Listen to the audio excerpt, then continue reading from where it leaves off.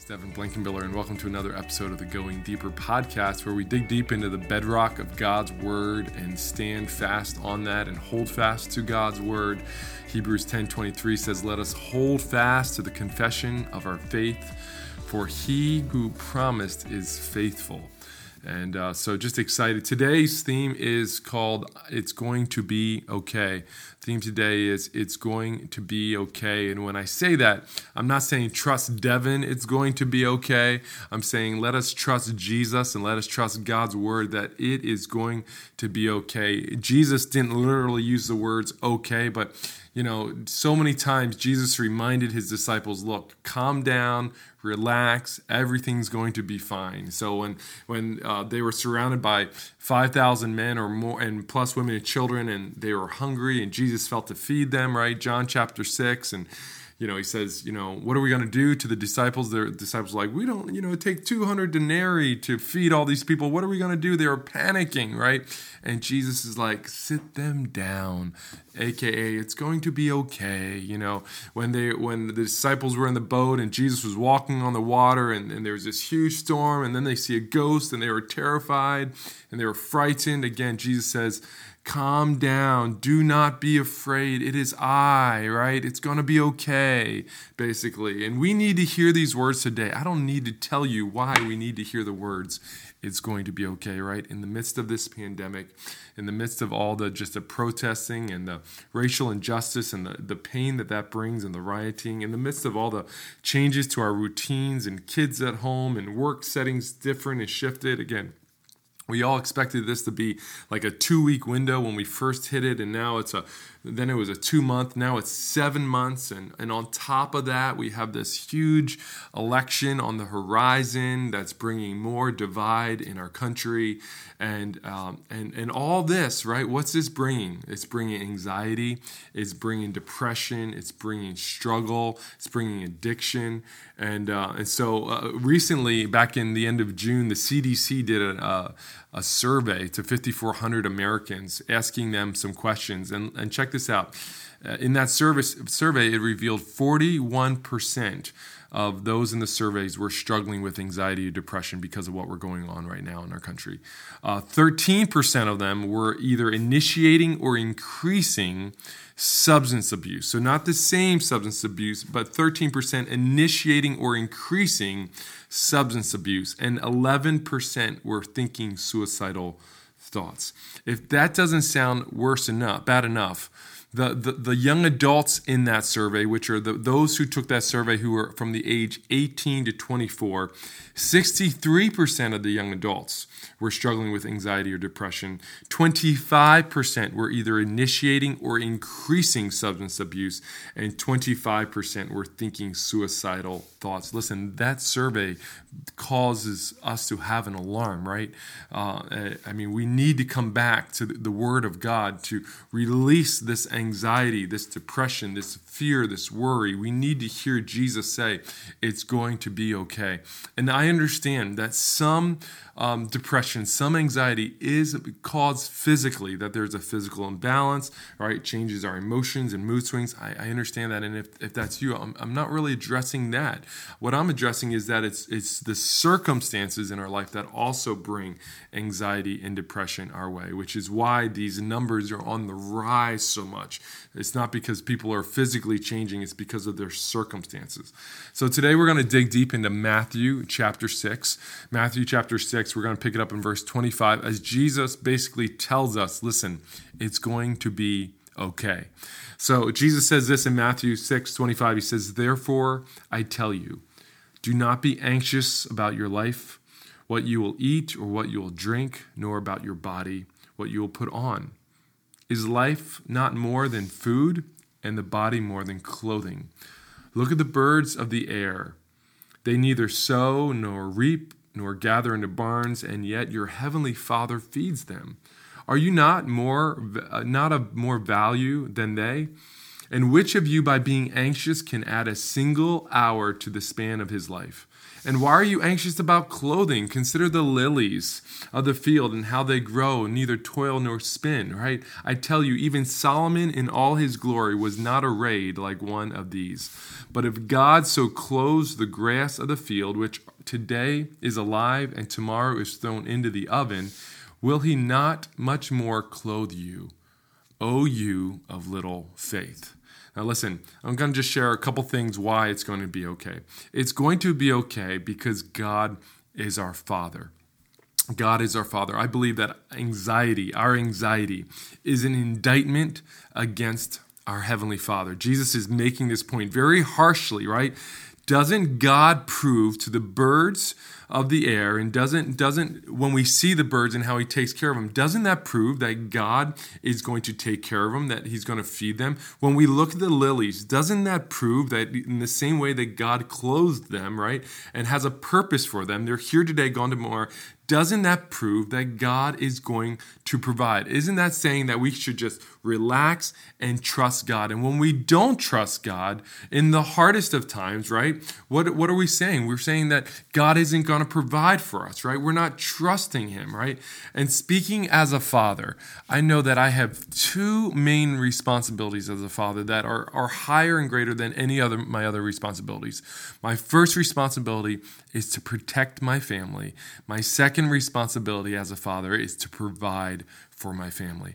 I understand that there's a lot of other things that I need to do as a father, but if I miss the mark on those two things, I blow it as being a father. And so I ask you this question: is God capable to provide for you? And is God capable to bring you through this difficult time? Because if so, it's going to be okay. I love what Jesus reminds us in Matthew 5:48. He says, "Be perfect as your heavenly Father is perfect." Listen, God is perfect. He is the perfect Father, and he is going to provide for us, and he is going to walk us through this, no matter what that looks like. And I can say today, it's going to be okay because of who he is as our Father. Jesus continues to say, as he's teaching everyone, he says, "Therefore, do not be anxious, saying, 'What shall we eat, or what shall we drink, or what shall we wear?' For the Gentiles seek after these things, and your heavenly Father knows that you need all of them." Listen, it's going to be okay because we know what we believe. We know and we have faith in God, and because of that faith, it's going to be okay. Worry is the natural response of the unbeliever. Worry is the natural response of those who don't know God at all. That's why he's saying, listen, the Gentiles, yes, they worry about those things. Gentiles was a word, again, he's associating people who did not know God Almighty, the one true God, right? The pagans, right? They don't know God. And because they don't know God, they worry, right? Because all they have is their clothes and their food, and that's all they have to worry about. And for people who don't believe in God today, all they have is their bank accounts, their country, their jobs, their physical relationships. So because of that, of course, they're worrying, right? Their hope ends right here on this earth, right? So they will worry and they will be anxious. But for us who know God, who believe in God, right, because we have faith, it's going to be okay because of our faith. Jesus brought this to light when he spoke to the 5,000 people that he fed. In John's account of Jesus feeding the 5,000, after he fed the 5,000, he crosses the Sea of Galilee. Those people recognize that Jesus left and went to the other side to Capernaum. They followed Jesus. So when Jesus gets to the other side, those people who were fed were there. And Jesus says something very shocking. He's not impressed that they want to follow him. He says, you're only here, not because you saw a miracle, not because you want to trust and grow in a relationship with God. You're only here because you have your bellies fed, because you're full, because the material things, that the only thing you care about here on this earth, because that's all you want. That's why you're here. And then he goes on to say, and they say, well, what should we do? How do we do the works of God? And Jesus answered them, this is the works of God, that you believe in him who has sent me. Believe in him who has sent me. That when we trust in God, when we believe in him, he's basically saying, Just relax, calm down, believe in the one who sent me. It's going to be okay. Stop striving. We need to just stop striving like all the people who don't believe in God. And we need to just come in and take a breath and believe and know it's going to be okay. Let me come back to Matthew chapter 6, okay? As Jesus continues teaching. In verse 33, he says these famous words. He says, seek first the kingdom of God and his righteousness, and all these things will be added to you. Listen, it's going to be okay because what we seek is stable. I understand we're in a time where everything is shaking, but what we seek and what we hold on to as believers in Jesus Christ, it's stable. It's not moving. And when we get anxious, it's because we're seeking the wrong thing. But when we walk in peace, it's when we turn and we start seeking the things that he wants us to seek. He says, seek first the kingdom of God. Think about that. Seek first God's kingdom, what God is doing, what God is moving in this land, and seek first eternity, right? Listen, we serve a king. His name is Jesus, and that king has a kingdom, and we should desire to bring people into that kingdom. Listen, I'm recording this on Tuesday, September 29th, and tonight is a huge presidential election that many of you are probably going to watch. Many of you will probably read some sort of headline or social media response or opinion on what happens tonight. And let me say this. I believe wholeheartedly that we are called to vote. I believe wholeheartedly that we have a freedom and a God-given right to vote, that many people died so that we could have the freedom to vote and have political views. I am thankful that we are called to pray for our country. We're called to pray for our nation. We're called to pray for our leaders. And I would ask you to pray now in these last couple months leading up to election, now more than ever before. But church, with all that being said, can I say that I know that God is going to have his way in this country, and that I know that God is the one who sets up kings and brings kings down, as it says in Daniel chapter 2. That I know that God, because he founded this country, he will have his way, and he will choose either to pour out his mercy on this country, or he will choose to pour out wrath on this country. And I pray for mercy, but I'm thankful that above being an American, I'm a child of God, and I belong to a greater kingdom. And because of that, it's going to be okay. Let me make my final remarks here. Jesus ends this section by saying, therefore, do not be anxious about tomorrow, for tomorrow will be anxious for itself. Sufficient for the day is its own troubles. My last thing I want to say is it's going to be okay because today will be fine. Today will be fine. Listen, Jesus is reminding us to live in the moment. It's good to plan. It's good to have a vision. It's good to look into the future, right? But it's also God's call for us to rest in the moments of life that God is giving us. It's good to rest today. Listen, wherever you're at, take a breath right now and just recognize and be in the moment. Stop worrying about tomorrow. Listen, I don't know if I'm going to be alive tomorrow. Do you? We can't guarantee that, right?